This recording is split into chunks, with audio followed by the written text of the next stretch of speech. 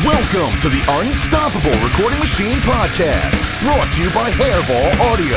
For nearly a decade, Hairball Audio has been helping musicians and recording studios improve their recordings by offering high-quality outboard recording equipment in do-it-yourself kit form. Check out the full line of compressors, mic preamplifiers, and do-it-yourself parts at hairballaudio.com. Hairball Audio. Do it yourself without compromise. This episode of the podcast is also brought to you by Shure Legendary Microphones, cutting-edge wireless systems, premium earphones and headphones. Shure, the most trusted audio brand worldwide. For more information, go to Shure.com. And now your host, Eyal Levi. Welcome to the URM podcast. I am Eyal Levi. And I just want to tell you that this show is brought to you by URM Academy, the world's best education for rock and metal producers. Every month on Nail the Mix, we bring you one of the world's best producers to mix a song from scratch from artists like Lamb of God, Meshuggah, Periphery, A Day to Remember, Bring Me the Horizon, Opeth, many, many more. And we give you the raw multi-track so you can mix along. You'll also get access to MixLab, our collection of bite-sized mixing tutorials, and Portfolio Builder, which are pro-quality multi-tracks that are cleared for use in your portfolio. You can find out more at nailthemix.com. Welcome to the Unstoppable Recording Machine podcast. I am Eyal Levi, and I am super excited about this episode because on this one I got to talk to one of my very own production heroes. On today is man that really needs no introduction, but I'm going to do it anyways. It's Mr. Fredrik Nordstrom, who is a Swedish musician and record producer. He's one of the pioneers of the coveted Gothenburg sound, and he's behind some of the genre's top acts, like Dimmu Borgir, Architects, Arch Enemy, Dark Tranquillity, At the Gates, In Flames, Opeth, Soilwork. I mean, the list goes on and on and on. I'm going to quit talking and just get into the episode. Enjoy. Fredrik Nordstrom, welcome to the Unstoppable Recording Machine podcast. Thank you for being here. Oh, thank you. It's nice to be here. Yeah, I'm a longtime admirer, and I'll just go ahead and say fanboy of your work. And it's a big honor to have you here. Your work is some of the work that inspired me to actually go down this path, for better or for worse. So thank you for that. I am wondering, what do you think of the production landscape nowadays as opposed to a decade or two ago? Did you envision it going in this direction? No, not really. Negative-wise, I think it's like for some of this, the recording industry has turned into more like a factory than it's actually a place where magic and art happen, if you understand what I mean. Yes. Yes. So there is a little bit of factory thing is not so fun, I think. But in the other hand, I think like when it's coming to young musicians, many of them are really, really skilled, which I didn't see like back in the 90s, to be honest. It seems like in the 90s, do you remember just trying to get a drummer to play with a click track or metronome was sometimes like, you know, asking them to kill a family member. Like they mostly didn't want to do it or they're very, very scared of it. Now it's like finding a drummer who doesn't play like that is what's rare. Yeah, I actually recorded an album 3 weeks ago with no click track. And we ended up mixing with 100% acoustic drums.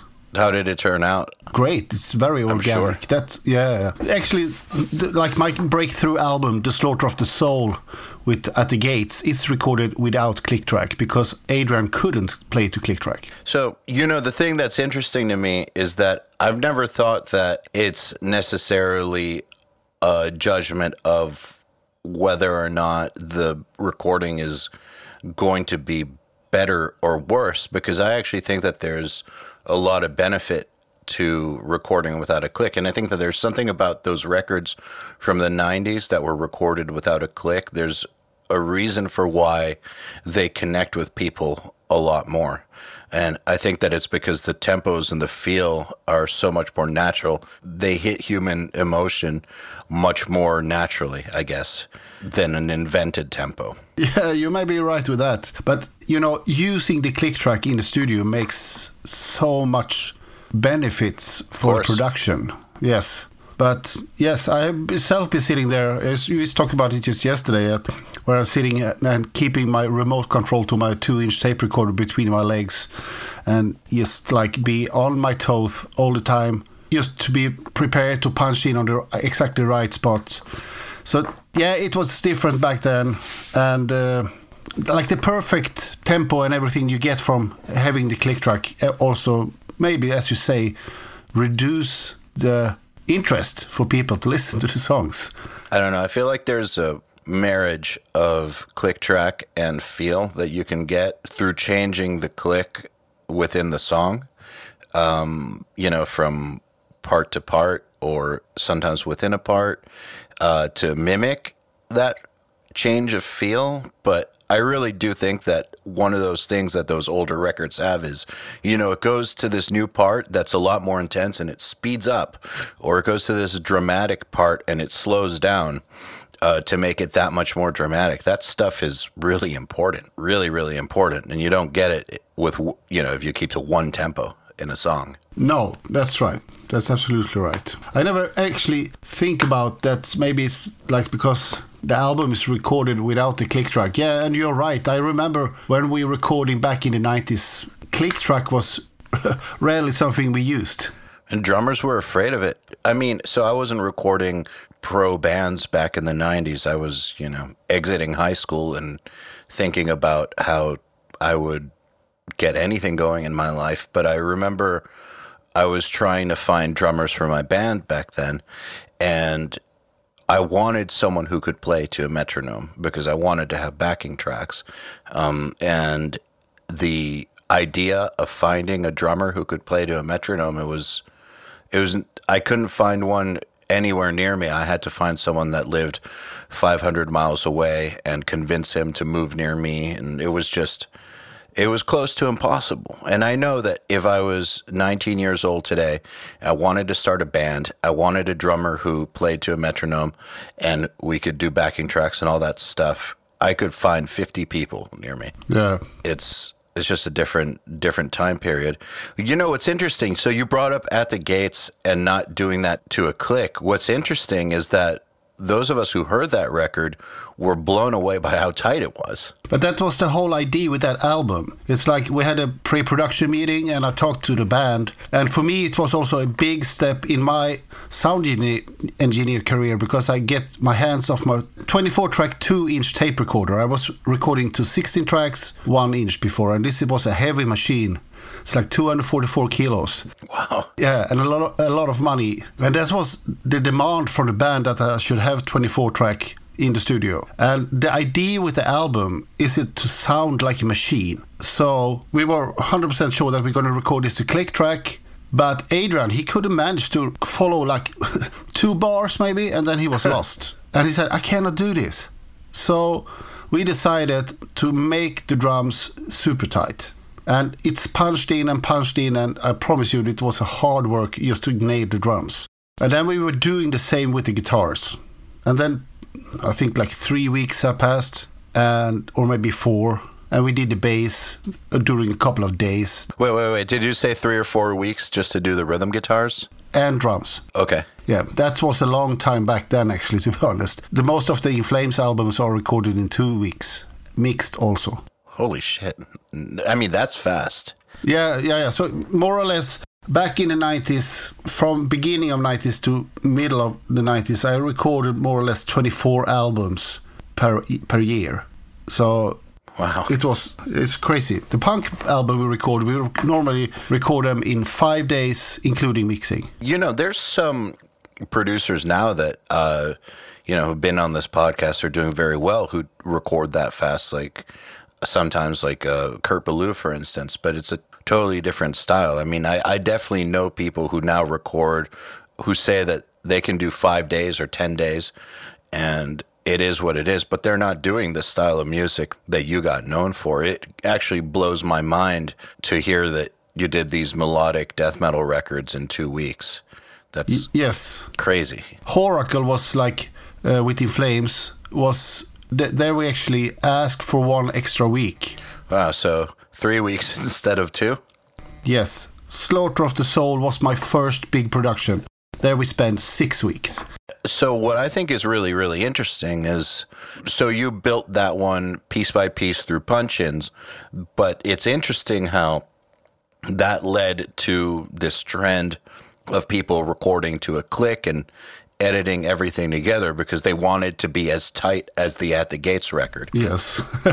I remember everything was looking back to that At the Gates record as this is the standard. It needs to be this tight, but it's impossible to actually be this tight. So, that's where the whole, I feel like in metal, that's where the whole, punching in 2 notes and then 3 notes and then editing those notes together, that whole thing came from trying to match the At the Gates record, which was actually performed. It was performed, yes, but Adrian did a hell of a work with the drumming. And he also developed a new technique for the 2 beats, which, because I was like, when you play 2 beats, I want a hard hit on the snare drum, because triggering and stuff like that back then, for me at least, didn't work so well. So I want to make sure that I had a good acoustic drum sound. So he developed a technique where every time he should hit on the snare drum, he lift his right arm straight up, so he gets space in between the arm to hit the snare drum hard. And it looked weird when he played drums, but he always had a consistent hard hit on the snare drum. And Anders Björler, the Björler twins, they are, especially Anders, he's a downstroke machine. He is a brilliant guitar player for rhythm guitars. Hold on, about this drum technique. So he was doing that even on the very fast beats? Yes. It's hard to explain how he looks. It looks like he was kind of swimming or something. What I'm trying to imagine is how high up did his arm go? He lifted up his, elbow. Mm-hmm. He lifted up more or less over his head. Okay. To get space to hit the snare drum hard. Wow, he must have really been moving. Yes. And he was sweating, I promise you. I can imagine. Yeah, it was like a full hockey team had been changing clothes after a match every time we passed that room. So, and we had to do that a couple of times. How many hours per day could he sustain that for? I think we went on 10, 12 hours days. Because one of the things about that record that I remember people couldn't understand was how the snare sounded so consistent, and everyone was convinced that it was a fake snare. It's not. But it didn't sound fake, but we didn't understand how it could possibly be so consistent that fast. If we're talking about the gear I used, I had a Mackie 3282 console. I had a pair of GBL speakers, no Tannoy, some 8-inch stuff. I had a Clark Technique stereo compressor. I had 2 DBX 160X compressors. I had a Behringer Composer as a master compressor. And the mastering studio did nothing with the master I sent to them. They just took the DAT tape I sent to them and just printed straight to the CD.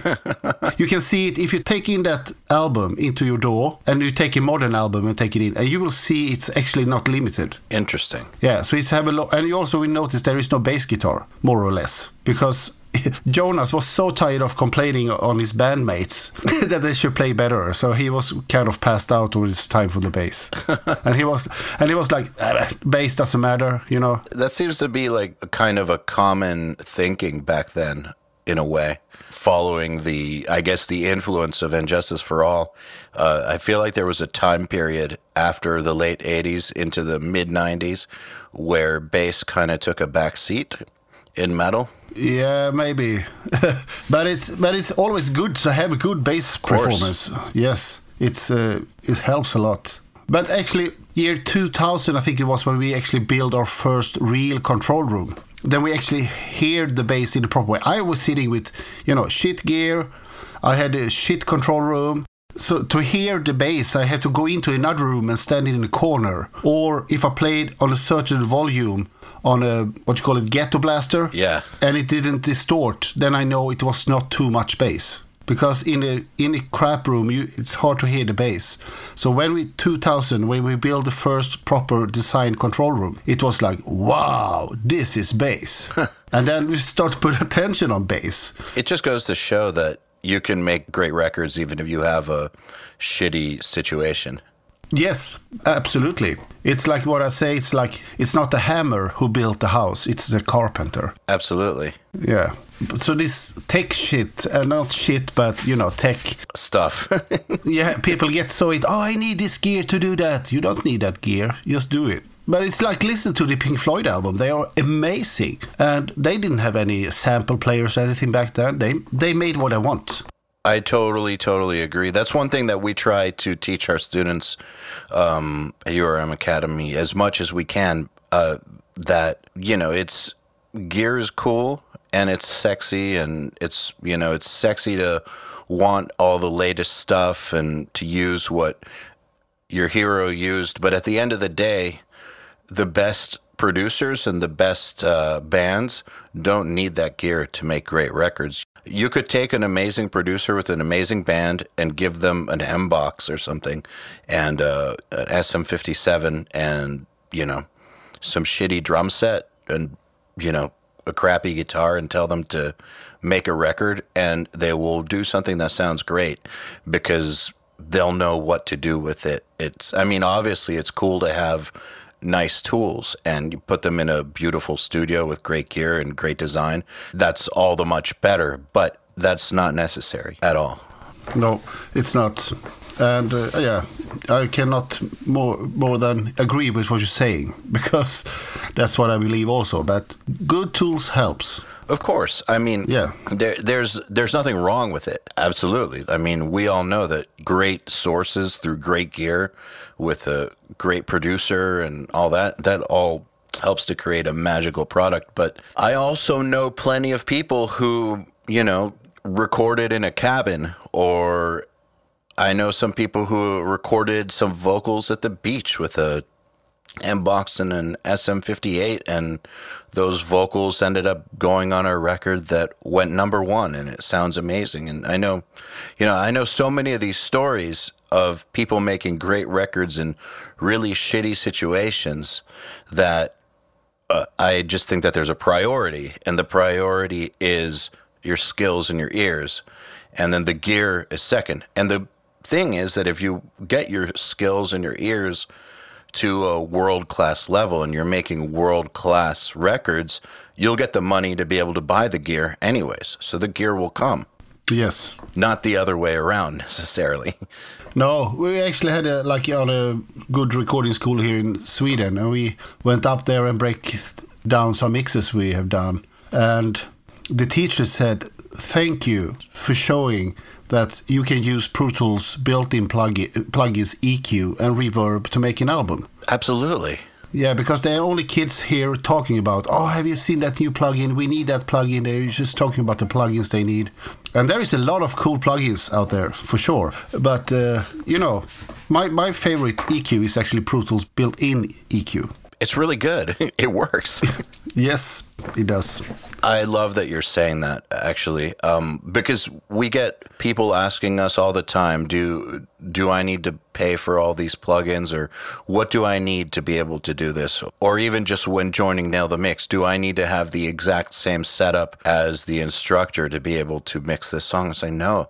If you have a DAW, you have everything you need. Every DAW has its stock built-in plugins, and they're all fine. They are. The ones in Logic and Cubase are fine too. They all work. And I've seen so many great mixers take stock plugins and do great things with them that I'm convinced that you could make an entire record without purchasing a single plugin if you wanted to. Yes, absolutely. Yeah. Like you say, a Cubase today is tool-wise 10 times better the one I used when I recorded Slaughter of the Soul, The Gallery, and so on, all these old albums. Absolutely. And yeah, I'm more like I'm buying plugins now these days when I find something that is unique, if you understand what I mean. Yes. I'm the kind of guy that put on a channel strip on a channel, and that's what I work with. So I use the SSL 4000 channel strip, and will go for the whole track. And you can do that. I actually encourage people listening to this podcast who don't believe us to try mixing their next song with just channel strips and see what happens. Or maybe channel strips and one reverb as a send. Yes. And an aux, and see what happens. And challenge yourself to do that. And I know what you mean about new plugins that are unique. Like one that has come in the past 2 years that a lot of people are loving, but that is legitimately great, is a plugin called Soothe. Have you ever used it? Yes, I love it. So that's what I mean. I think I'm assuming that that's what you mean. Plugins like that are unlike anything else, and they really do something, like you said, unique and very useful. Yes. Yeah, you also have like this Sound Radix stuff. They are they're trying not to make a clone out of an old DBX-A compressor. They're not trying to do a clone of the Red Series from Focusrite. They're actually doing something unique. And using the technology to actually advance the game. Yes. And I used the SSL channel strip that looks best, because it looks best in my eyes. And then it sounds best, because I think it looks best. And I was the same back in the days when I had this massive gear behind me. It's like the rack, with the spaces for over 200 units. And I bought the TubeTech compressor because it looked good. I paid $4,000 for it because it looked good. I know that it sounds kind of funny what you're saying, but I totally understand, because I've thought that there's a link between the way that gear looks and the way that you'll use it. I've thought that for a long time, because there's some plugins, I'm not going to name them because I'm not going to, but there's some plugin manufacturers who make plugins that audio-wise sound pretty good, but their interface is so ugly that I think that actually is interfering with their success as a company, because people don't want to use it. No. People want to use things that they enjoy looking at. And I actually think that that's one of the reasons that FabFilter are doing well. In addition to the fact that their plugins are really, really good, I think the fact that they're very easy to look at, and it's like a spa for your eyes almost. I think that that's part of why they're experiencing so much success. It's a combination of a really good tool, but also it's very easy to look at. Yeah, but it's like I have 3 different kind of SSL channel strips. One of those are actually from SSL itself. So for me, it was like the natural choice. But after listening to it, I didn't like it. And actually, that's one of the few times I used my ears. and then I have 2 other ones. And when I open the middle oldest one, the middle one that I used most before, I don't use it anymore, because the new one I have looks so much better. And it is probably a little bit better also. But I mean, the middle one I could probably use and get the same result. But the new one looks so much better, so I use it all the time. Well, we get a lot of questions about, should I use this SSL channel strip versus this one versus this one? And it's like, you know what? They're all good, and just use the one you like the best. Except the SSL one. I think the SSL one is very digital in the mid-range. That's the only one I haven't tried, actually. Oh, okay, and it has a very nice high-end, but the bass control is like, I tried it on so many sources, and it feels like they need to recap the channel strip. Do you understand what I mean? It's like... Yes. Yeah, because that's what happened with an analog console. When the capacitors go old, it gets like bad in the bass. And that's the same with that plugin. Maybe they modeled it after a console that needed to be recapped. Maybe. It's entirely possible. Imagine that, all that work. And that's what it comes down to. So back to At the Gates in the late 90s, when you were working on those records, did you imagine that you would be, I feel like it's you, Andy Sneap, and Colin Richardson who kind of defined where metal went, extreme metal, for the next, till now almost. Did you think that you were working on records that were going to define the next few decades of metal? And would you have believed it if someone told you that?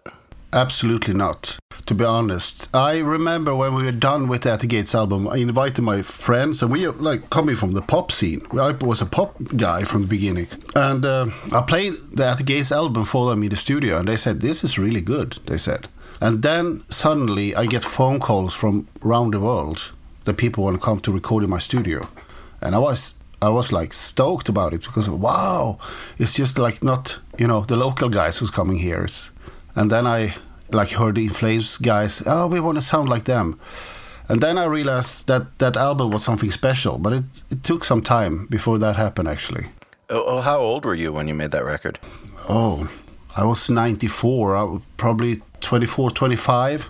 And I have been working in the studio, to be honest, every day, 12, 14 hours, 7 days a week. For how many years? Several years. I was in a divorce because of I was never home. And I had 2 children. I saw my oldest son when he was 2 years old, kind of, first time. Because I was in the studio all the fucking time. Because I gonna learn this. That's very interesting to me, because one of the things that I think that people who are trying to go into production, really who are trying to go into anything where there's a lot of skill involved and uncertainty, is that they're going to have to spend many, many years just getting good. And then after they are already decent, and I don't even mean great, then they're going to need to spend many, many years just building up a reputation to where they might get an opportunity to work with an artist who is doing something that matters, that will matter. I know a lot of kids that, they want it in the next 6 months, in the next year, they want to be a big producer. And I try to tell them, well, actually think more like 5 to 10 years and be ready to sacrifice everything for it. Yes, that's correct. Then today it's even harder when there is so many good tools to actually produce a good album by yourself in your home while you're there. So like my job is not that wanted as it was for 20 years ago. So it's going to be even harder for young kids to actually, make a career out of that. I think that what it will do is it's a lot easier to be mediocre now than ever, right? So back in the 90s, just being mediocre at recording was very difficult because you had to have all this equipment. I mean, even the shitty equipment, you had to have it. You couldn't just do it on a laptop. And you had to understand very technical things like tape, which are a lot more difficult than just hitting record on a track in a hard drive. So I think that there was a lot more difficulty to just get started back then. Just getting started was a lot harder. Oh, yeah, it's money-wise also. Yeah, exactly. There are just way more barriers. But the thing that I don't think has changed is that to be excellent, amazing, to be world-class, to be one of the best, that's still very, very difficult. I mean, that still is going to take 10 years or something, or more. Yeah, you're probably right. Maybe it's like you say, it's easier to be mediocre today. Yeah, and so for producers that are at that, and look, I think that there's nothing wrong with producers who make their career off of locals or, smaller bands. That's fine. Yeah, I'm not judging. I don't think that the only valuable producers are the ones that work with the legendary bands. But I do think that it will make it harder for people that are not unbelievable at it. And also, though, there's also things that will change about it, because now that it's easier to be mediocre or decent at it, you're right. There's certain parts of a producer's job that not every band needs. But I do believe that no matter what, the thing that doesn't change is that artists will always need a leader who knows how to capture their ideas, who is outside of their little group. There's something about that relationship that I don't think will go away. No, you may be right. You may be right for sure. Well, I mean, think about the 90s. Even in the 90s, you had those artists like Trent Reznor, for instance, who were their own producers or who were their own leaders. Like, you always have had that type of artist who didn't really need to go to some huge producer to run the show. All they needed were good engineers. Like, that always has existed. Trent Reznor being a perfect example in the 90s of someone like that. So that type of artist has always existed, and I think will always exist. But in addition to the Trent Reznors of the world, but there will always be bands, I think, or singers or whatever, who need a leader in the studio. You know, even if they know how to record on their own, they need someone to help make the right decisions. Yeah, you're probably right about that. The problem is, what I can see maybe in that case is like with recording labels and so on, they don't have any money to spend on studios. Do you see the point? Yes, it's like, that is a problem. Yeah, my clientele, can it be 10, 50 years ago, were the first time a band, if they was not like doing a demo tape or anything, like actually doing an album, were paying from their own pocket. And I'm like, but you have a label, and why do you pay it? The label should pay for it. No, we have no recording budget. That force people, if they have a band, they get the signed with the label, and they get no recording budget, and they have no money. They have to record it by themselves. Yeah, that's true.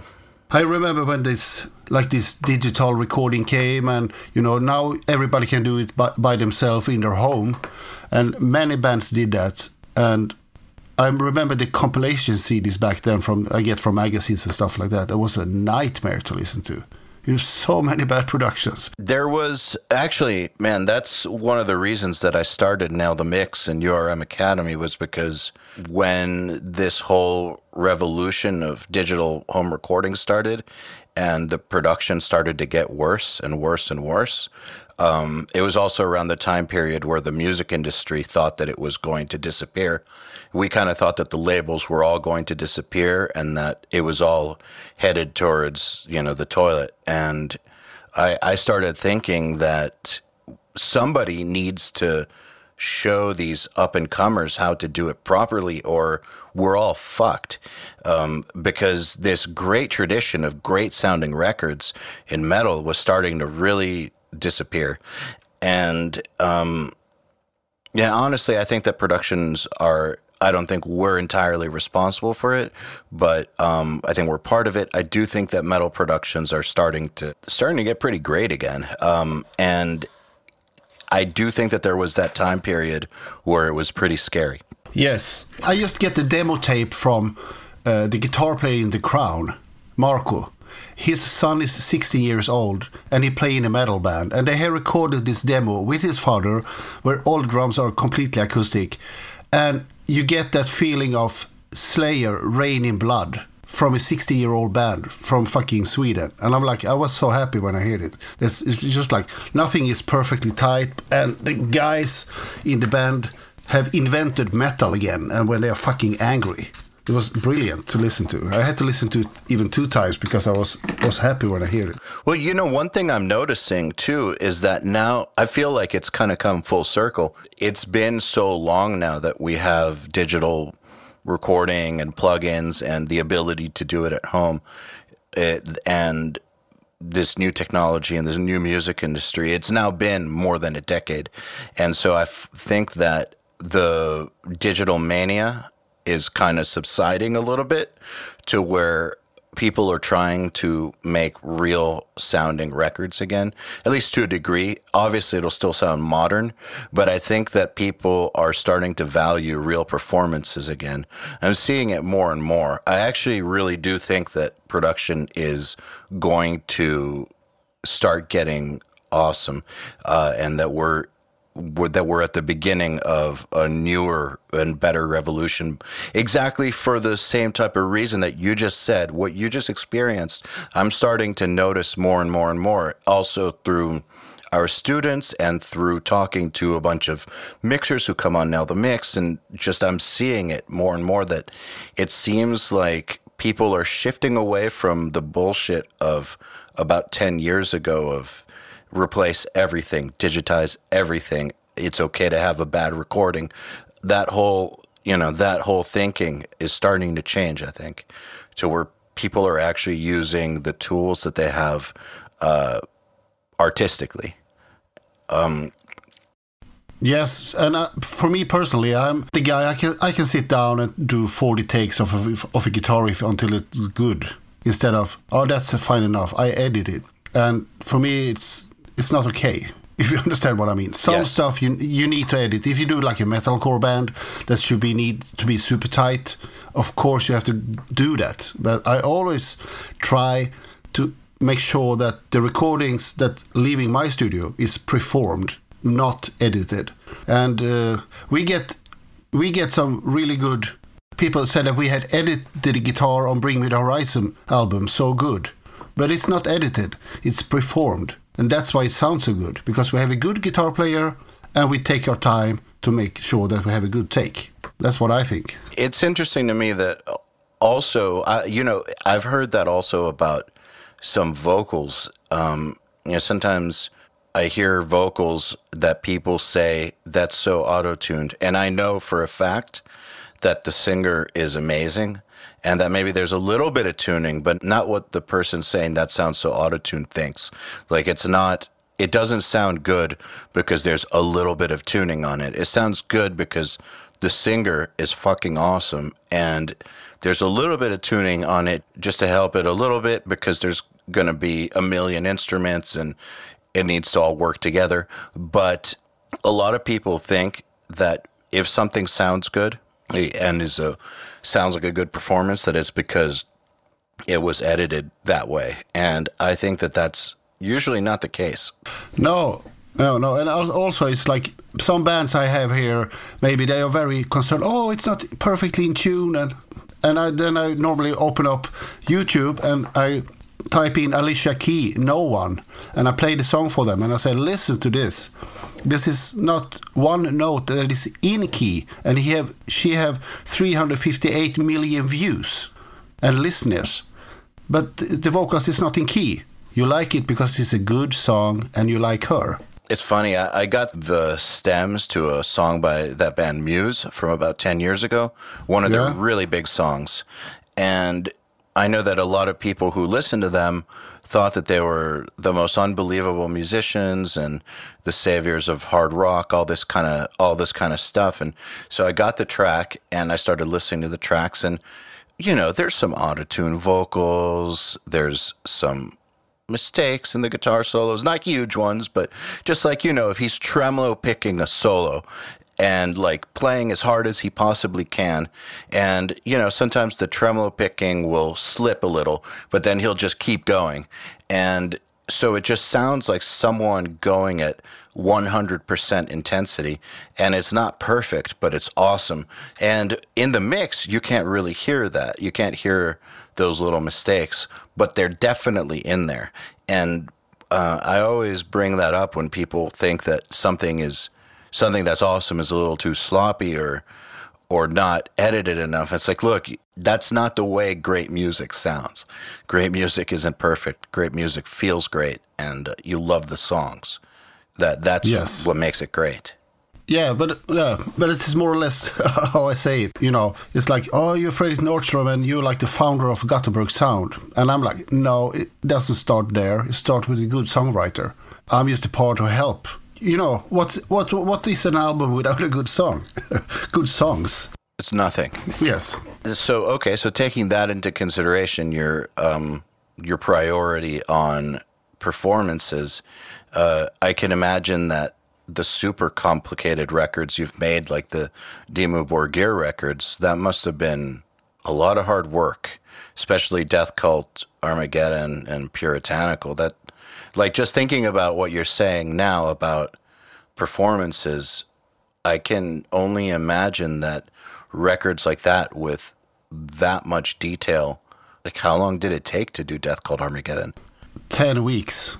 Oh, that's actually pretty fast, considering. But then we had double recording for 2 weeks, so it's 12 weeks maybe is the right one, because after I went down to Prague and recorded the symphonical orchestra, I had to edit them because, to be honest, symphonical orchestra are fantastic, but they don't understand metal music. And, you know, I was there and I was like, what is this? It's 1, 2, 3, 4, bum. No. We go wham, like this. So I had to sit for a week and got all that shit together to make it actually work with the music. The guys in the band was so disappointed when I hear it when I come back. Man, I am familiar with that orchestra because my dad conducted the Yngwie Malmsteen orchestral album, and I went to Prague with him, and he worked with them, and it was the same thing. And I remember Yngwie was so shocked and disappointed that, like, you know, like, he was expecting 1, 2, 3, 4, everyone goes. And that's not how they think. And it was very, very hard. It was a lot of hard work. And then also the fact that he played in E flat. And so all the scores were written in E flat. Yeah. Man, that, like, they had such a hard time with the key. Whereas for guitar, all it is just tune it down, play the same thing, no big deal. But for an orchestral player who has to read something with 6 or 7 flats, it was very, very difficult. It actually, I'm really, really lucky because I was 17 when I got to see this happen. And it really educated me as to how this idea of putting an orchestra with a metal band it's like a great idea, but it's actually a very, very difficult fit. It's not going to just work. You have to really, really make it work. Yeah, but it's like when I recorded my first album with my band, Dream Evil, and I had the Gothenburg Philharmonic Orchestra there, and mainly for the ballad. And I had recorded the demo for that song on a piano that was 8 cents too low. Whoops. And it was time to record the album. And I was like, for fuck's sake, the demo is good enough. Let's keep it. And so we tuned all the instruments down to like 8 cents. And then the orchestra guy came and I said, this is tuned in 432. And they were like, wow, that's not good. Because they have the tuning set in their head. But they sorted it out after a while, but they have to like retune their minds. I didn't realize that until then. And then the thing is that, yes, they're professionals, so they'll get it eventually, but it's so expensive to have an orchestra too. So it's not like you can take 5 days, or I mean, maybe 5 days you can take, depending, but it's not like you can take 12 weeks like with the band. Like you have to get in and get out very, very fast. Oh, yeah. Because that, I mean, for people wondering, I know that I don't know the exact figure just because it's not my business to talk about somebody else's budget on here. And I also don't totally remember. But I will say that the orchestral budget was for 4 or 5 days was tens of thousands of dollars. And that's what an orchestra costs. Yeah, but there's so many people that need to have the salaries, and they are working their asses off to keep that level of performance. Because more or less you can put the scores in front of the nose, and they're playing it directly, perfectly. For the most part, yeah. Yeah. Especially with music that's written properly for them, like, you know, a soundtrack. I think that when they get metal music, oftentimes it's not properly written for an orchestra. Like you said, like you gave it to them 8 cents flat or whatever. I know that the Yngwie stuff didn't take into consideration the tuning, that it would be very difficult for an orchestra. And so it's not that Yngwie should have changed his tuning or anything. If he wants to play an E flat, he can play an E flat. But they didn't realize that, okay, so an orchestra and those players are fantastic at what they do, but it's what they're not fantastic at what they don't do. And if you're going to give them something that's outside their comfort zone, be prepared for however much time they need to learn how to do it. Yes.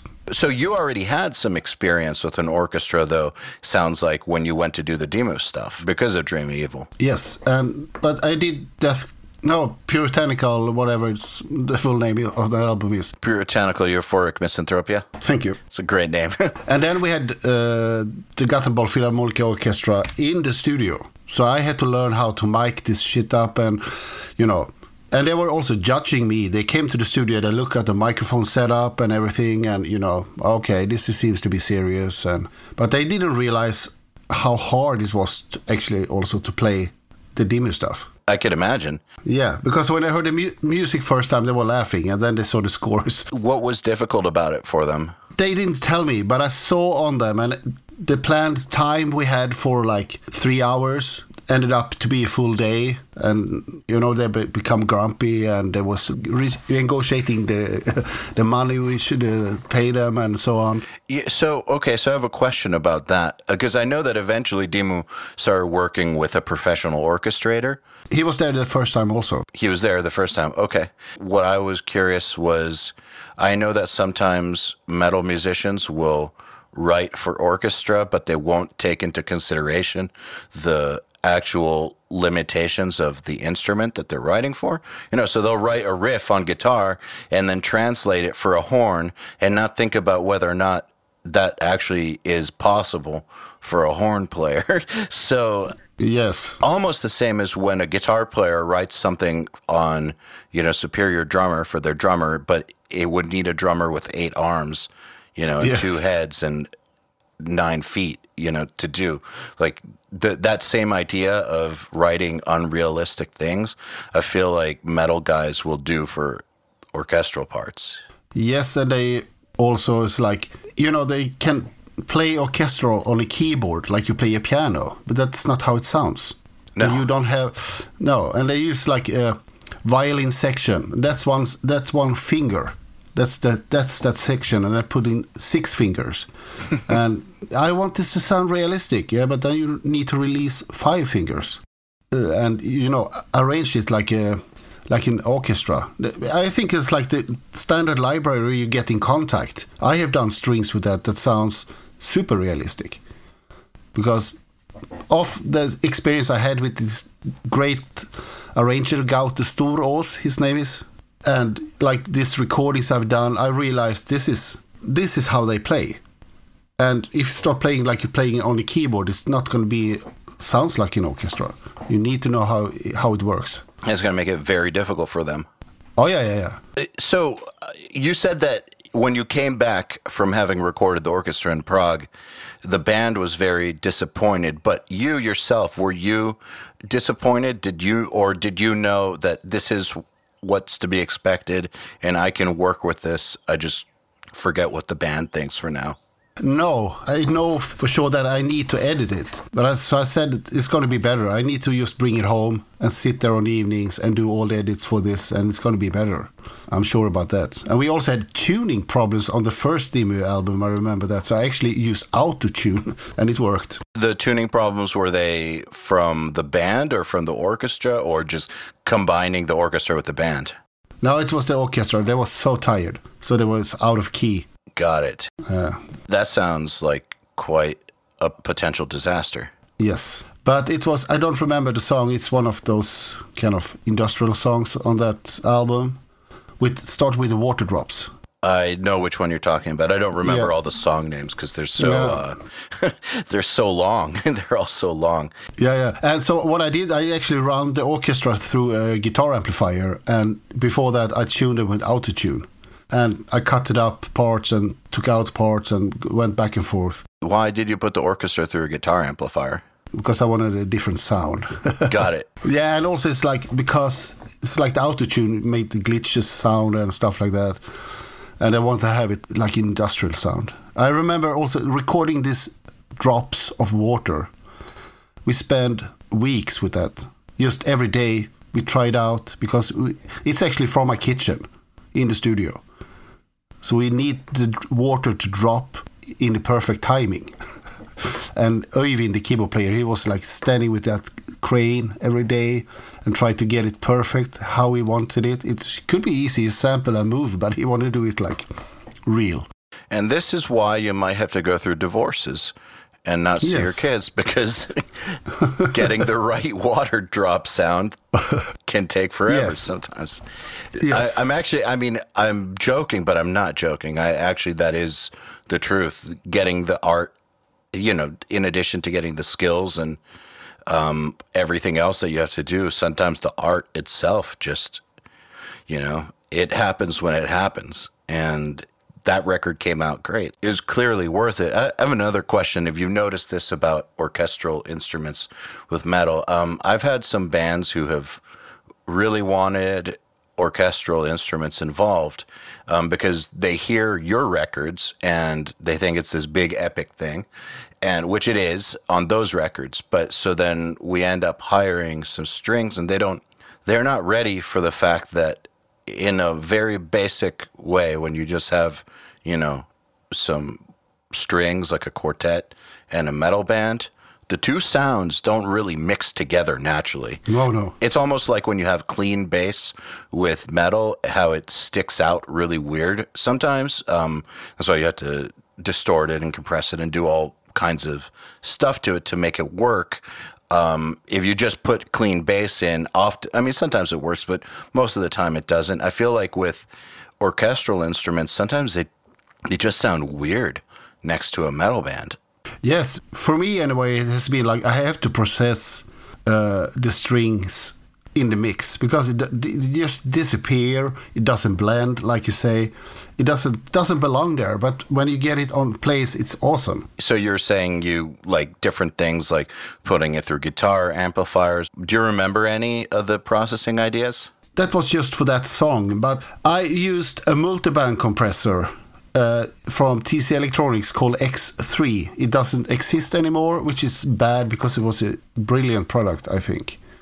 It was harsh, made a lot of noises and stuff like that, but it was very good for music.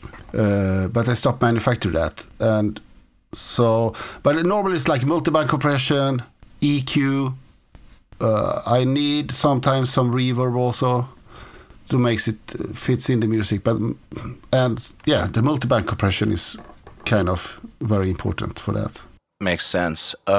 So question about the mix on Death Cult. Did you automate like crazy in it? Not so much as you talked about in that. That's why I was asking, because to me it sounds like a crazy amount, but then again, it could just be really good arrangement. Yes, because that's also one thing I was on. We started with Puritanical. It's like Öyvind, the keyboard player. I think he was a really important part to make this album sound like as they sound. I forbid him to use the left hand. I said, you don't use that hand. Just use your left hand. So the bass is taking care about the bass player. And we arranged like all that stuff, the synth stuff and all the stuff, like with the mindset on the vocals. What kind of vocals do we have here? Do you understand? Yes. Yes, we never like did any crazy arrangement for synthesizers, even if you get the IDs, if there were vocals there. And some stuff, I remember you talked about how the bass drum raised when the guitar went down, and that's kind of happened by itself. Well, first of all, let me just say that I'm honored that you watched it.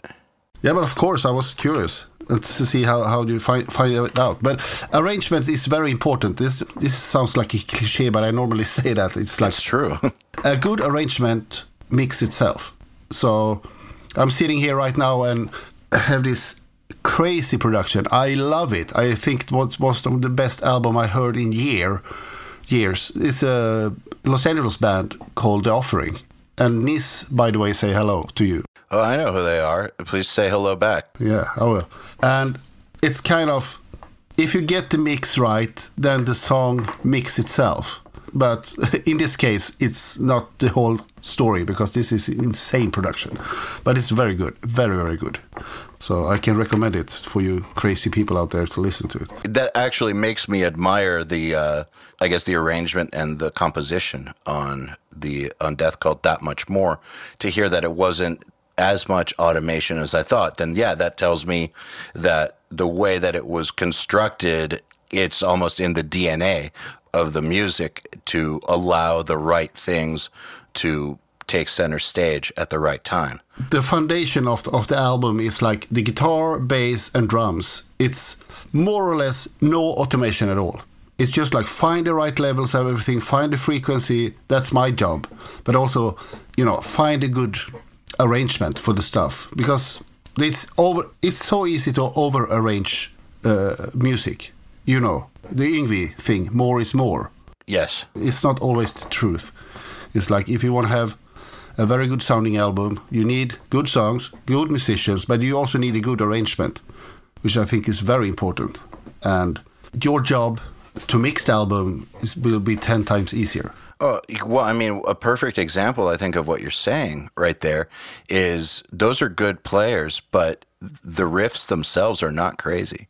I think that if the riffs were super insane, that it would probably be a lot harder to get that record to sound good. But the riffs, they're simple exactly where they need to be simple. Yes, and that's all. I think like we're coming back to composition again. That's what I think is like the genius with that band was like they were like you have 3 guys who writing riffs in the band, and it's like one of the guitar player, he's the more technical guy, and the other one is more common in his riffing style. And then you have the singer who also write riffs, but they are more simple, and then you have this excellent keyboard player on top of that. They're doing insanely stuff that is great, and you combine all these elements and you get this.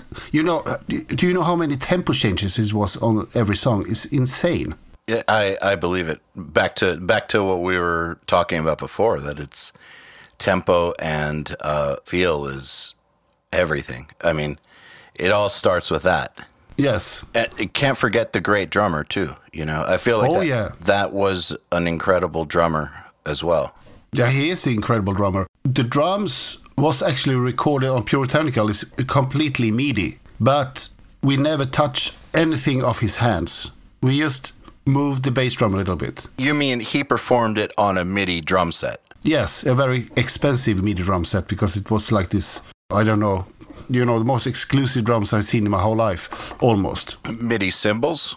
No, real cymbals. It's real cymbals, yeah. So, but he filled the toms and the kicks with pillows to make the triggers work right. Hey everybody, if you're enjoying this podcast, then you should know that it's brought to you by URM Academy. URM Academy's mission is to create the next generation of audio professionals by giving them the inspiration and information to hone their craft and build a career doing what they love. You've probably heard me talk about Nail the Mix before, and if you remember, you already know how amazing it is. At the beginning of the month, Nail the Mix members get the raw multi-tracks to a new song by artists like Lamb of God, Opeth, Meshuggah, Bring Me the Horizon, Gojira, Asking Alexandria, Machine Head, and Papa Roach, among many, many others.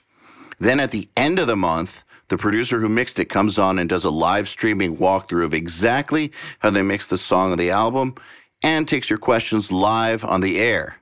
You'll also get access to MixLab, our collection of dozens of bite-sized mixing tutorials that cover all the basics.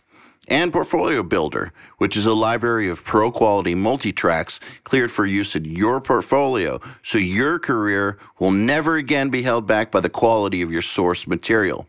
And for those who really, really want to step up their game, we have another membership tier called URM Enhanced, which includes everything I already told you about and access to our massive library of fast tracks, which are deep, super detailed courses on intermediate and advanced topics like gain staging, mastering, low-end, and so forth. It's over 50 hours of content, and man, let me tell you, this stuff is just insanely detailed. Enhanced members also get access to one-on-one office hours, sessions with us, and Mix Rescue, which is where we open up one of your mixes on a live video stream, fix it up, and talk you through exactly what we're doing at every step. If any of that sounds interesting to you, if you're ready to level up your mixing skills and your audio career, head over to urm.academy/enhanced to find out more. It's interesting. I remember back then, so there were 2 camps. There were So we're talking about Nick Barker right now. Yes. And let me pause for a second. Just a few things for people who are unfamiliar. The video that Frederick and I were referencing that I made was called Metal Mix Hall of Fame, the Dimmu Borgir edition, which was I analyzed my impressions of one of the arrangement mixes from the Death Cult Armageddon album, just if anyone wants to check it out. And then right now we're talking about the drummer, Nick Barker. And Nick, I remember that there were two camps about him. I was always in the camp of this guy is amazing. But there were some people who saw that he played with those MIDI pads and were like, he's faking it. And it's like, there's no way he's faking it. Just watch a video. He's actually playing it. This is just the sound he prefers. But that guy is playing that shit. And also his beats are very unique. Yeah, but on Death Cult Armageddon, I was kind of horny to record those toms and the snare. They're great toms. Yeah, like have an acoustic sound. So on that album, there is 50-50. So actually, I took, the work of repairing the missing MIDI notes or erase them, actually. That's what I had to do, because I had to put the sensitivity so I get more hits than he actually played, and then clean it up. So I can use the acoustic tom sound and acoustic snare drum. Can we talk about those toms a little bit? So first of all, I think that I emailed you like 6 or 7 years ago to ask you about those toms. And you actually answered me, so thank you. But I've always thought that those toms, and you can hear it, I believe that there's a song, track 5, on Death Cult Armageddon. Again, I'm not great with the song titles just because they're so long. And just like, they're crazy song titles, so I forget them. But there's a song that starts with a drum fill, a super fast drum fill. And that's a perfect example of the drum sound on the record. But there's something that you did with his toms that I just thought was, I don't know, it's just legendary sounding, because you could think that they're fake toms, but they're not, obviously. You can hear the dynamics in them, but there's something about them. They just sound perfectly epic and perfectly powerful and like their own thing. So I just wanted to talk about what actually went into it. So you're saying it's 50-50 the MIDI pad and a real tom, or a trigger and a real tom? It's a trigger and real toms, because I recorded the drums from my D-drum trigger. So I recorded MIDI for the drums, and also miking the toms and the snare drum up with real mics.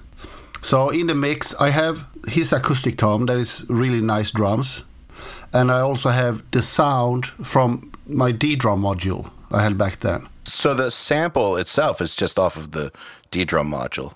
Yes. It's a standard sound. I don't remember the name of it. Do you remember anything about how the tom was tuned or mic'd or anything? I probably used Beta 56 for the toms. I'm pretty sure about that, because that's the only set of mics I have that I have 6 equal. Got it. And then when I recorded it, I probably cut out some 300-400 hertz and put on some more treble from the console I had. And then probably again in the mix, I used my Lexicon 480, and I used the medium stage hall, because I remember that was my super favorite sound from that reverb. And I used a real EMT 140 I had. And probably I cut out a lot of 300-400 again in the toms, more bass and more treble and a little bit high mid frequency. And then mix them together on the console. So that's mixed on a console, that album. Did you sum it down to one fader, basically, per tom? Because I only had 16 outputs on that Pro Tools system, I probably took the toms out on 2 tracks, yes, and then had the acoustic drums on 2 tracks also. Got it. Yeah. Wow. So Death Cult mixed on a console. That sounds like even more insane. Yes. But it's like we did the Clayman album. I didn't have 16 tracks in my Pro Tools system because it was so expensive to buy more than 16 tracks. So I had drums was recorded on analog tape. So, and then we transferred the drums to an ADAT machine where we recorded bass and all rhythm guitars.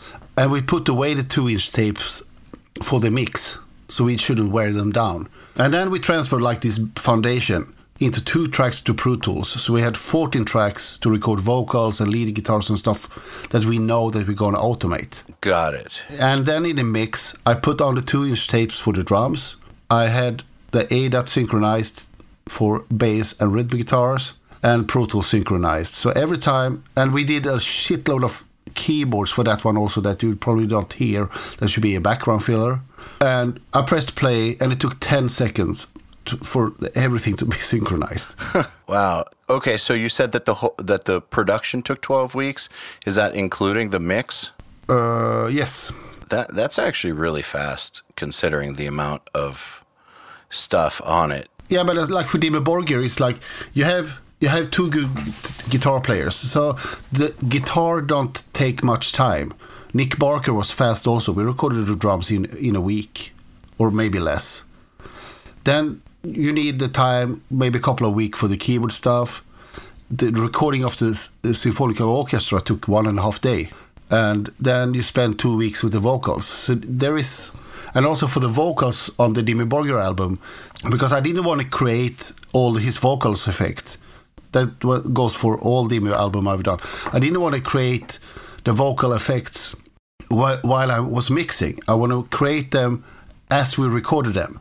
So we did new stuff every time. So I just reset everything, and he said, I have this idea.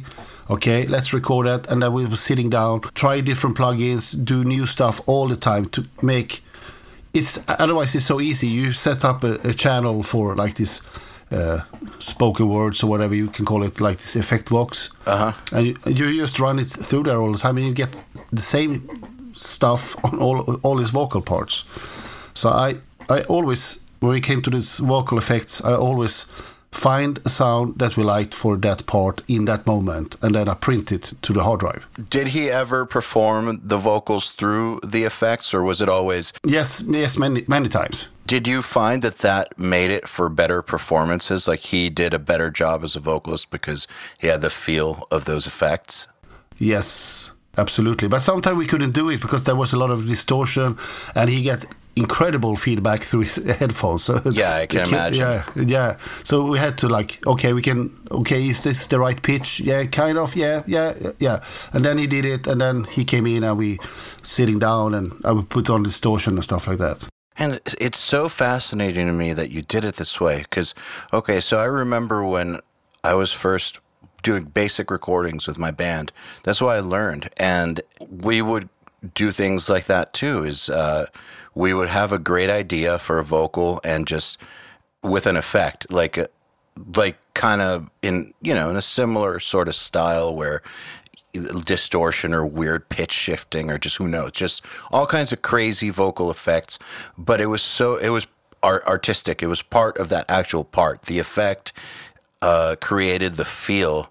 It wasn't like reverb to give 3-dimensionality. It was more like an effect to create part of the feeling or the art of the whole part. And so you kind of have to do it in the moment because that's when it's happening. And that's kind of how I learned to do it. And then I took some formal recording classes, and people said not to do things like that. Record everything as clean as possible, and then you do that stuff in the mix. And then I always found that when I did that stuff in the mix that I could never come back to that original feeling. No. And that's also why I think it's like the SM7B microphone is so popular among singers, because that was probably a popular microphone to use to do guide vocals.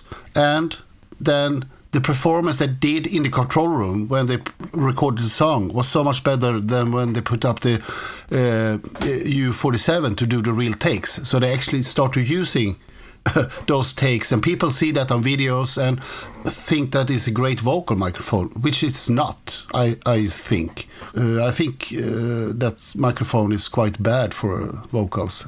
I think maybe 57 is better. I think maybe it's just that it hides a lot of what's wrong with singers sometimes, or maybe you're right that it just ends up being good for guide vocals, and sometimes the guide vocals are just the best performance. Yes, I think, because it's a radio microphone. And I'm instantly hearing when people come in with the SM7B microphone recording. Oh, it's the SM. I hear it. I hear the microphone.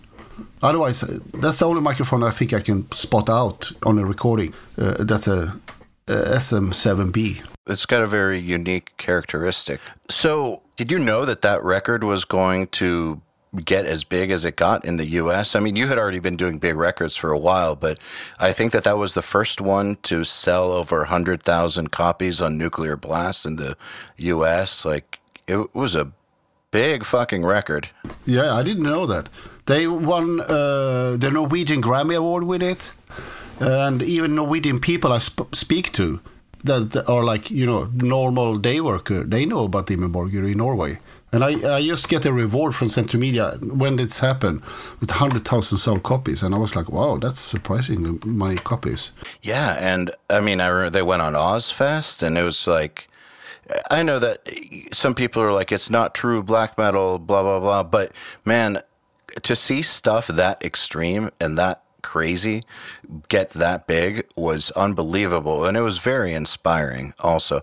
I mean, I love the record artistically. It's one of my favorite of all time, but just the fact also, in addition to all that something that it's a crazy album, and it's not commercial at all, and the fact that it could get that big was just really cool to see that, that's possible. Yeah, but if you compare to the previous album they did, I might think that, like, if you see how, from a technical, musical way, that album is better. Puritanical? Yes. I love that one too, so. Yeah, but I can see that these albums, like we recorded this symphonical orchestra for The Great of the Apocalypse. It was like one of the few moments in my life when I really get goosebumps. It was just like, I was sitting in the studio tracking this guitar, dun dun dun dun dun dun dun dun dun dun, over and over again. I was like, guys, what is this? This is super boring. And they were like, yeah, but there's going to be keyboards on top of that. What keyboard? Oh, we don't know yet. Oyvind is working on it. And then Oyvind dropped more or less all keyboard recording for that album. So we actually didn't record so much keyboard. We just kind of repaired instruments in the orchestra that we couldn't hear good enough, because it's just like 5 mics and the spot mic was not that good. And we're coming down to Prague and they start playing that amazing arrangement, which it is, that Gauti did. And I was like, wow, what is this? This is awesome. And it's just like my whole body was like goosebumps everywhere. And I just looked at this arranger guy and just thumbs up. And Oyvind, he was lying in the studio while they were recording. And he came in and was like, guys, I have a hard on. There was a hallelujah moment when we did that.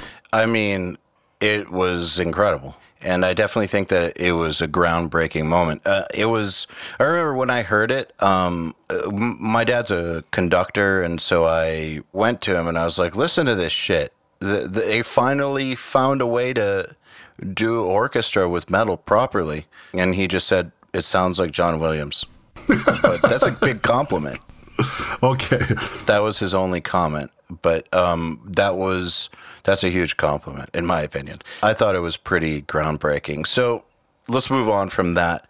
You then started getting some American bands too, like Darkest Hour, I remember. Yeah, they were here. It was. I didn't see them so much. It was in a very hectic period in my life, and I think it's actually a sound engineer that with the name Arnold Lindberg who took care of most of that mix and recording, actually. Got it. I remember there was when I was working with Sukov, we spoke to you and you told me that you were doing something for Saab. Whatever happened with that? Like that you were doing like super scientific recordings for car companies? No, I helped. It was actually Volvo. I helped them. Volvo, okay. Yeah. When they're releasing, they find out that YouTube was way more important than actually buying TV commercial. So they made a lot of commercials on YouTube. And they hired local composers to do it. And then they find out that the production sucked. So they send the music to me, and I had to rearrange stuff and, find new vocalists for if there was a vocal line, because they needed original music, because if you take music from another band, it's so expensive. Got it. So it was, so that's what I was doing for them during that period. It was very nice for the wallet, to be honest. Sounds stress-free compared to working on something like Death Cult. Oh yeah. The reason I bring that up is because lots of our students want to look beyond just working with bands, and they hear about these opportunities for doing commercials or doing production for a company that needs work, but they don't even know where to begin. So I'm just wondering, how did that even happen? It was actually the filmmaker Patrick Uleus, who had done demo videos, my videos, In Flames videos, and so on.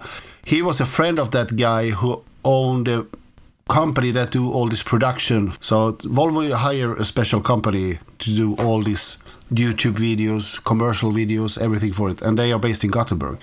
And so he actually, the owner there, contacted Patrick and said, do you know a good sound guy who can sort this out for me? And then Patrick recommended me. So at the end of the day, it's exactly like getting any other type of client. Somebody that works with you or that likes your work recommends you to somebody else, and there you go. Yes, and that's what people ask me, call me, especially like phone book company and all that stuff. It's like, do you want to do commercial? And I'm like, no, because the best commercial I can do is do a good job. Mm-hmm. That's the only way to get a new booking in the studio, is to make the one you're doing right now, to make sure that it's as good as possible. I totally agree, and thank you for saying that. It's funny. It's like every single time that you work on a project, that is your opportunity to make a commercial for yourself. Yeah, but it's like the most stupid mistake I did back in the days was to interfere with my biggest client. Me and Anders built a studio together, and I know this is going to end up with I'm not going to record them anymore. And that's also what happened. But after Clayman, they went to this other guy, and suddenly I had so much work, because then fans of In Flames that played music realized, oh, the older album sounds much better than the new album, in their ears at least. So I had like for 2 years, the most people who came to me said, yeah, we came to you because we heard the new In Flames album. How did you know that going into business with him would mean that they would stop recording with you? Because sooner or later we're going to be a crash, and and we built this really nice super studio, and then In Flames took off, and he was never in the studio. So okay, that's interesting. I thought that you guys had done that after In Flames took off. I didn't realize that it was around before they took off. We were planning the studio just when we recorded Colony, I think. Got it. And then we built the studio, and they did Clayman, and then boom, and they was out touring so much, and he was never in the studio. So I can see that it felt like a super bad investment for him. I can imagine. Yeah, because the studio was standing there, and it's just costing him money every month, and he couldn't use it. Yeah, because he was on tour. I've always thought that starting a big studio is a bad investment for a professional musician. Oh, yeah. It doesn't seem like it to them going in, because it's like, well, look, I won't have to pay for studio anymore. But it's like, well, actually, that's not true. You might have to pay for it all year round, depending on how well it does, or, and it costs so much money to get going, and the maintenance is not cheap. I mean, there's so much to it. Yes. So, no, it was absolutely not a good investment for him, I think. And I had a lot of things to do. So we had like a deal. We had like the studio. We had 2 control rooms. We had like, the deal was like, you have the control room 1 for 2 weeks, and I have control room one for 2 weeks, and he had, and I had the smaller control room for 2 weeks. So we had this equal amount of time in both studios and plan our work around that. And I'm trying to, fill the whole studio all the time, but you don't have so much clients, so you can have 2 studios running to 100%. And I guess you can't ever really know that a band is going to take off the way they took off. No, of course not. So, but in the end, it's all good. He had this great success, and they have made shitload of money from the band, and And you got a ton of work, so yeah, it all works out. So I have a question. You have had some phenomenal producers get their start by working with you or for you, like Henrik Good, for instance, who we had on Nail the Mix a couple of years ago with Architects. He's a phenomenal talent, and I know a few producers such as yourself who have a history for their interns go on, or their assistant engineers go on to be very, very good. It doesn't always work that way. But do you have a process for training or cultivating your assistants or your interns?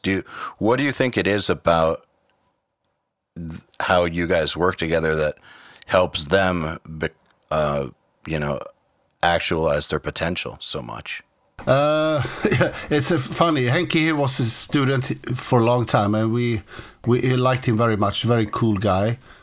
And when he went to his university for sound engineering, we actually wrote a recommendation letter to the school that if they don't take him in, because it was really hard to come into the school, they are completely stupid and talentless. So take him in. And I don't know if that was the reason he came in there, but.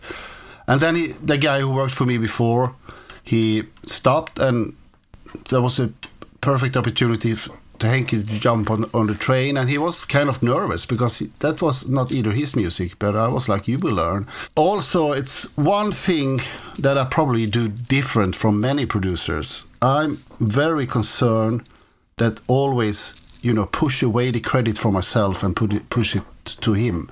The guy, it's like, if me and Henke mix an album, it's just like put Henke's name first, then put my name. Because he need that credit to that people will trust him. Do you understand what I mean? Yes. Yes. That's really rare, by the way. Yes, I know. Come on, I don't gonna name any name, but I know people sitting and ghost mixing for, producers here in Sweden. Yes. He didn't fucking do that mix. There was another guy, but he take the credit. And he take the money also. And I don't think that's fair. And it doesn't help people to come out. More or less the whole Stockholm scene. I've been in a studio where a very famous songwriter and producer sitting and do his music. Do you know what he does?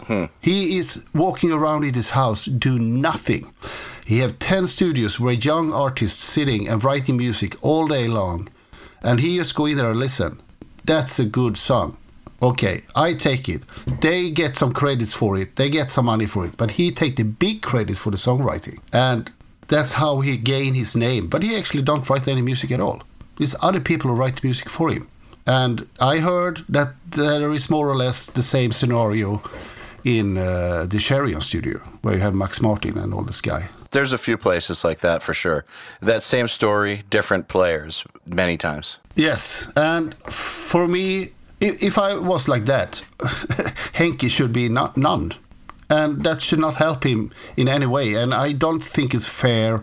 It's like the guy before him, Patrick. This took 5 years, at least, before people even know his name and, start to trust him. Do you understand what I mean? Yes. And it's so with Henke, it took long. Even he's a very good guy, but the name is not there. So that's why I'm being very important. Like, make sure that you credit him. Make sure that you write his name. And if that's not happen, it's saying is like mixed by Fredrik Nordström, and there is no. But Henke was on that one also. So that's why it'd be very important for me to help him. So what I've learned through running a company is that the more that I empower the people who work for me to own their own ideas and to get credit for their own ideas, and the more I reward them for having great ideas, with more money or more recognition or whatever it is I can do, the more that I allow people to win, the better of a job they do, because they're more inspired, they'll work harder, they're more loyal, and your relationship is a lot better. And that has made for some of our employees at URM to be really, really amazing, and to make amazing progress at what they do, and to really do some great things. And it was, and I really think that it was through the process of allowing them to take control and to get rewarded for having done a great job. And so I think that by you doing that right there is a huge inspiration to the guys working under you, that if they do a great job, they're not going to be in the shadows. No, but it's also, like I say, if I die and that guy sitting here in the studio and it's like I take credit for everything, nobody at the studio dies. Yeah, true. So it's good to do that for him, but it's bad for my business, if you understand what I mean. When they leave this company, you know. True. But that's one thing that has been for me with the recording studio. It's just like, I preferably don't talk money when we recording. It's just like, money is something you need to buy food, buy what you need. Mm-hmm. And if I have that, I'm fine. I don't need, money on my bank account and stuff like that. I never cared about money. It's much more rewarding to have made a really good album. That's like when we did the Architects album and the guys asked me, what do you think about this? And I was like, I used waiting for the CD to come out so I can take the fucking CD and put it in my car and listen to it. Because I think that album is musically, it's a super album. Yes, it really is. Yes, and that's the music in there. And also it's like when Tom died, I was sitting on the motocross tracks with my kid and crying because I was, that guy Tom, he was such a talent. And then he died only 28 years old. And it was just like, it still makes me sad. Well, it's a tragedy for sure. And it really was an amazing record. And the guitar tone on it is spectacular. And it's a Mesa Boogie amplifier that I hate. Really? Yes, but they were like, this amplifier work. And I was like, I tried so many Mesa heads and I never get it to work. But of course, should we try it? And yeah, but it sounds good. It sounds good. Dude, it sounds insane. Not just good. It sounds insane. Yeah, but that's also, it's like, it's a performance thing. I know that Henke and Tom was sitting for fucking 2 weeks tracking those guitars. And they worked so hard with the tuning and everything. It's just like, I don't know the word for it. It's completely gay, anyway. I know that Tom was so picky with his guitar stuff. So a lot of, yeah, but it's like everybody says like, oh, Mike Amott have a good guitar tone.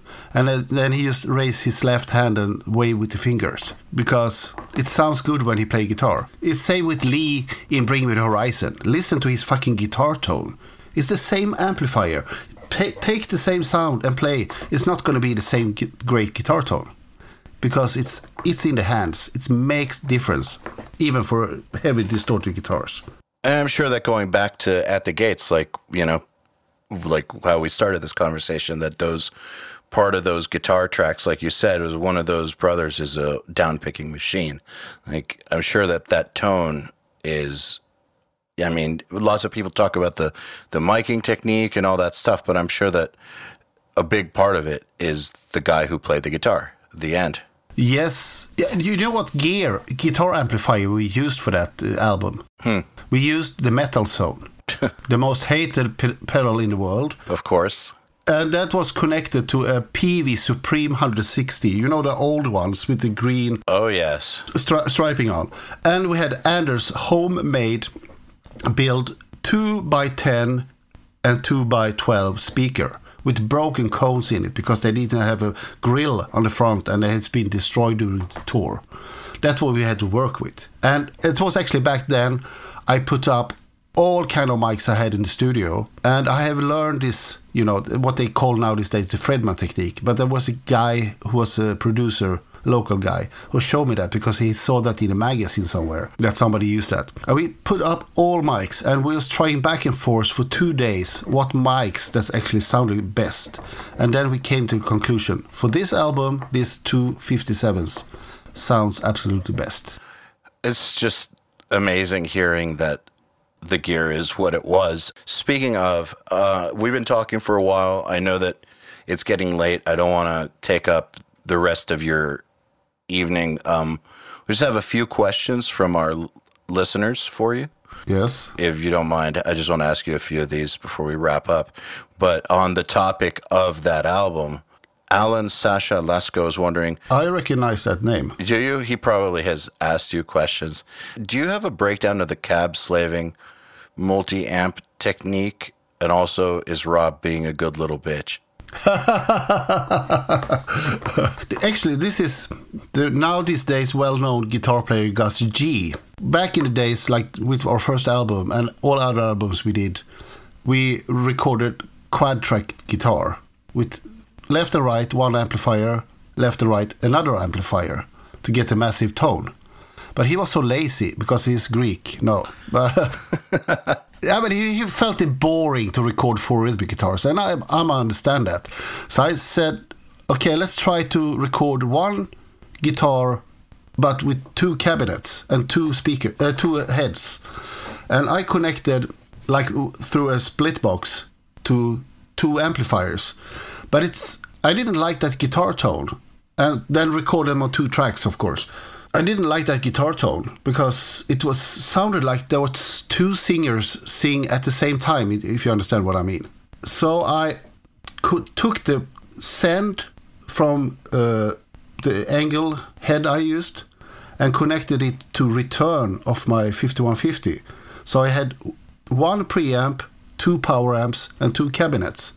Recorded these 2 cabinets to 2 tracks, and then I took 1 cabinet like 70% to the left and the other 100% to the left. And then we did the second track, we did the same, but the opposite to the right.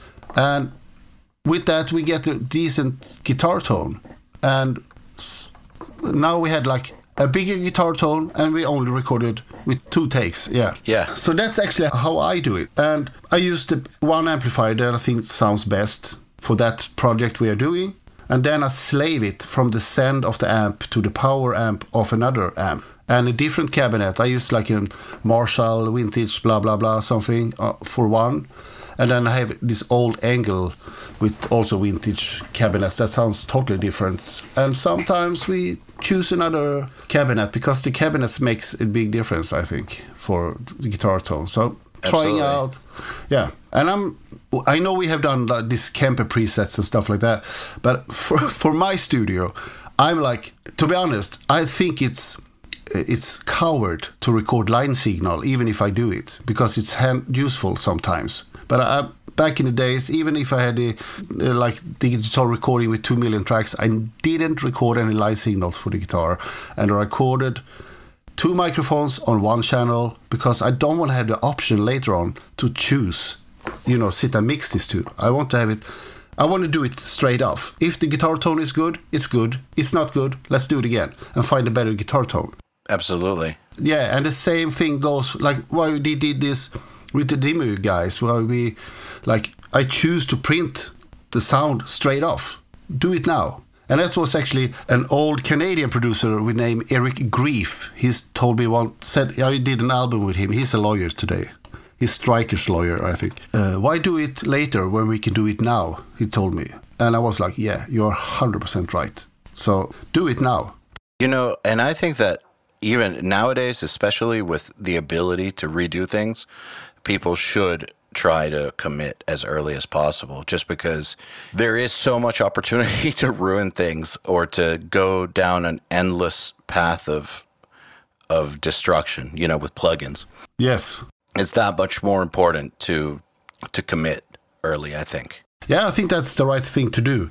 It's just like, do it straight off. But now these days I record the line signal also because of the reason that maybe somebody in the band went drunk to the Friday night and went into the live room and kicked the mics, and then they record like additional guitar during the weekend, and I coming back to the studio and find out that the mics is standing on the other side of the room, and the guitar tone is fucked up. Yes, that's happened to me. So yeah, or something broke down and people don't realize that. So then you can actually reamp and save the recording without going back and re-record all the guitars. So that's the reason why I do the line signal. Or I'm recording like a metalcore band with a lot of breakdowns. Then the line signal is very useful to edit the guitars, because this music need to be lined up. It doesn't sound good enough if you don't be what I call a grid hooker and start using the grid to actually make music. Yeah, I agree. So here's a question from Dave Vole. Has the popularity of the coined Fredman technique of miking guitars impacted you to any large degree? And if so, how? Yeah, maybe a little bit. But to be honest, we have done this test several times with several bands to find out what we think sounds best. And for those bands, we always come up with the conclusion that 257 sounds best. And sometimes I'm adding a condenser microphone and blend in a little bit, and I switch around between speakers, and I always take down all the microphones to make a new setup so I get a different tone, because you just move a microphone a couple of millimeters, change the tone of the guitar. So but yes, I was a little bit surprising when I saw this clip from Wilkinson Audio that he used my company name to sell a microphone holder, and especially when I get it in my hand, realized the angle was completely wrong. Damn it, Alex Wilkinson, fix the angle. No, Fredman Digital will have one. Okay, for there you go. Soon. No, but I was like, why? I tried it out. No, I'm never going to use this because it's wrong angle. And I was contacted by another company that do this similar thing, and they asked actually for permission to do it. And I said, yes, of course, but I then want to have the right angle. So let me know when you have it, and we'll help you get it out there. I have one here right now. I don't know what's happened with the guy who had the company. What's happened with him? I don't know if he died or something. Oh, okay. We have it soon. Okay. Question from Leonardo Ravagnani, which is, what was it like working with Bring Me the Horizon on Suicide Season and There's Hell? They've come a long way and are self-producing now with great success, but were they any knowledgeable back then, or just a bunch of guys wanting to put heavy songs out but not knowing much about how to do it properly? How much of the final product did you help mold compared to what they came in with demo-wise? I think like the 2 albums we did, this is a very developing band, I should say, to be honest. Going from all his screaming, his sound he had back then with his screaming that I absolutely didn't like at all, that had become, groundbreaking. And now he sings clean vocals. He's just showing, the development of the band. And to be honest, when I heard the first album, I was not impressed at all. The thing that impressed me with Bring Me the Horizon was the amount of views they have on MySpace, and which was just like, okay, let's book this band because they're gonna become big. That was actually the one reason. And this is one of the bands that I didn't realize all the hook lines they had until I saw them live. That was just like, normally it's like I pick up hook lines when I'm asleep, because hook lines is my thing. I'm a pop guy. So, but with that band, I missed that totally. That probably not answer your questions, but the band itself became so much better just like every year. And, how they find their path through everything. And they're still developing. Yes. I think it's a very cool thing. It's a cool band. I like it. Sounds to me like they always were just, they started where they started, but always were trying to get better and better and better and better. Yeah, but they asked to come to me to record because they were In Flames fan. Got it. Yeah. So, but they went far beyond that pretty fast, to be honest. They're huge. So, here's one from Alan Van Eloy, which is, hello, Fredrik. Firstly, would like to say thank you for joining us here at the URM family. And the question is, would you say age matters with regards to work in an audio environment as far as studio producing, engineering in front of house? I'm 29 this year and still getting my feet wet, and I feel old compared to some other people I see. Oh, I'm 52. I still get my feet wet sometime. But no, I don't think age matter. I don't think so. It's dedication. It's just like, that's what you need. I totally agree with you. You need some diagnose from the doctor or something like that. When I built that studio where we recorded Slaughter of the Soul, I was recording in my old studio, and then on the evening I went down and built my new studio. So I worked 17 hours per day, 7 days a week. And it's finally ended up with me getting some kind of, I don't know what's happened. My whole body stopped working. Exhaustion, maybe? Yes, but you need dedication for it. It's like Robbie, the little bitch, as somebody asked before. He's doing great, and he is smarter than me because he have this dedication. But he no, I'm not going to work this Saturday and this Sunday, because if I do that, I will crash and burn. So day off. And he's constructing a control room in there next to me here, and it's going to be fucking brilliant, that control room. And I see when he works with his band, he's super dedicated, he's super into it, and I think that's what you need, kind of.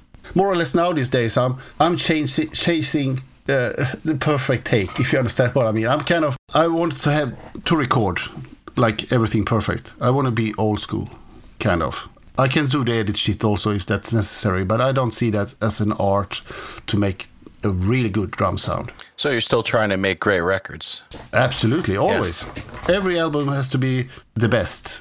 That's great. And I feel like that, regardless of age, that's what matters, is that type of attitude. Yes. And one of the mixers that we're really good friends with, his name is Billy Decker, in countries, has 15 number one hits, and he's 50, I believe, and he didn't really start mixing professionally until he was like 36 or 37, and much of his success really has come in the past 5 or 6 years, so in his mid-40s and now into his 50s, and his age hasn't really seemed to matter at all because his attitude is amazing. Yeah, but also it's like something I've done since I started playing. It's like protecting my ear, because that's my profession. So I have to save my profession, and I never play live without earplugs and stuff like that. That's very important to save your ear, I think. And also it's like, try new stuff. I know metalheads. If metalhead, they are like, oh, they did that album there, let's go there. And the guy in the studio say, okay, I'm going to try some new things. And then the band would say, no, don't do that. Don't try any new things. That's what I've noticed when I do stuff. So I never tell anybody I'm trying new stuff here. I just do it. Because if you cannot try new stuff, then you cannot develop. And that's why I'm like, when I'm mixing, okay, I used that snare drum on the previous album. I'm not going to use it again. I'm going to try some new combinations here. And if I do triggering drums, for example. And especially for like toms and snare drums, try new plugins for the overheads. Try new stuff all the time. Let's do this instead. Because it's so easy. That's what I said in the beginning. I see some producers. It's just like I heard a band from Sweden, the new album, mixed by somebody not far away from here. And it took me 5 seconds. Okay, that's the guy. And I talked with the guy in the band later on, as we are friends. And I said, you went to him? Yes. I heard that straight off on that snare drum.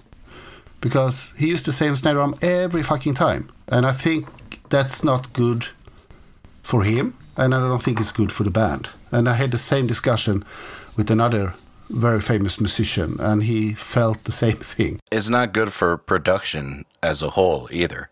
No, it's not good for anybody. Yeah. Because it's like he said, like they had to put like a promo package together for a tour. And that tour had 3 bands. And the same guy had recorded and mixed their albums, and he realized, oh, everything sounds the same. And that's why I'm doing Hammerfall album now also at the same time. And he asked me, are you going to use anything from the old mix? Absolutely not, I said, because it's like you writing the same song 2 times. Is that fun? No, and it's not good for your album. So I always start fresh with everything. That's, I think, is very important. And stay away as much as possible from like templates and that kind of stuff. I used that EQ edit for the bass drum there, and I used that sample for that album, and it sounds awesome. Okay, I use it again. Okay, but don't do that. Try new stuff. You know, one of the things that I think is, it's human nature, and I'm sure that as we get older, and we are creatures of habit, our habits get that much stronger and that much more reinforced. So if we get into the habit of using the same thing over and over and over, and we reinforce it over and over and over, our willpower to find new things is going to get weaker. And I think that's the problem with age, not ability. Because actually, the older you get, I think with music, the more potential you have to do greater work. I know, for instance, in orchestral music, my dad's world, that people in their 50s and 60s are considered in their prime, more than the 20-year-olds, way more. Like conductors, they're not considered great until they're in their 50s or 60s, generally. That's when all their experience and their skill and maturity can really come out. So I think with production, that as long as you don't allow yourself to get stale, that age is actually a benefit. Yeah, I can feel that, and I also feel like the pressure of doing a job is not that hard now. 15 years ago, I can actually, because I put myself under such high pressure of performing that I could actually puke, because it was, I have to fix this. But now I have more experience. I easily, attacking stuff, and you make it works as I want to hear it. So yes, the age is actually, it's for benefit. I think so. As long as you keep yourself, healthy and all those things, like you don't so I think that as you get older, you have to obviously change your lifestyle some. You can't do the same things.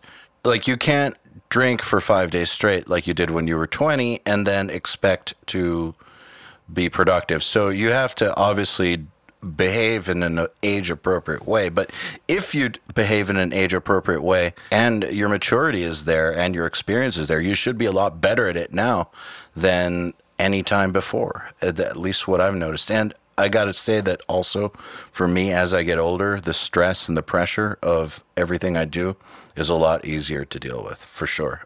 I totally agree. Yeah, but it's also like now I find like new partners. I have a guy up here where I'm sitting. There's a lot of like production studios up here, and I'm up with them on the evenings when I should actually be home. But I'm up there with my acoustic guitar, and we're sitting and playing and making music. And it's like the first time I was there was a guy coming in, and we're sitting and jamming with acoustic guitars and bass and stuff like that, and creating music. And this guy coming in and saying, you know what, guys, this is the first time, to the young guys, he said, this is the first time I see you actually smiling in here. You have fun. And I had a great fun. And they are 25 years younger than me, but I bring my experience there. And, for them, it's also a release. So I'm up there a couple of times per week, and we just take the guitar and playing some stuff. And they're like, oh, that's awesome. Because of my experience. But I feel the pressure because they want to make the success. But it's like my age with the young guys, and the stress release a little bit, and they do great stuff. Sounds like a great combo. Yeah, we have a lot of fun. I love to go there. It's just like coming home 12 o'clock in the night with a big smile on my lip, and fuck, that was awesome. Nice. This is music, what it's about, to have fun.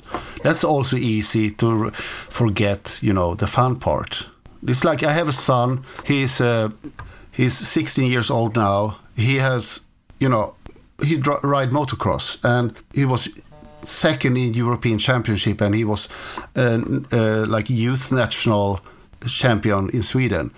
And then he decided to take the final step to go to to get the elite license to ride the highest series. And then I saw on him, he don't have fun. And I have to stop here now.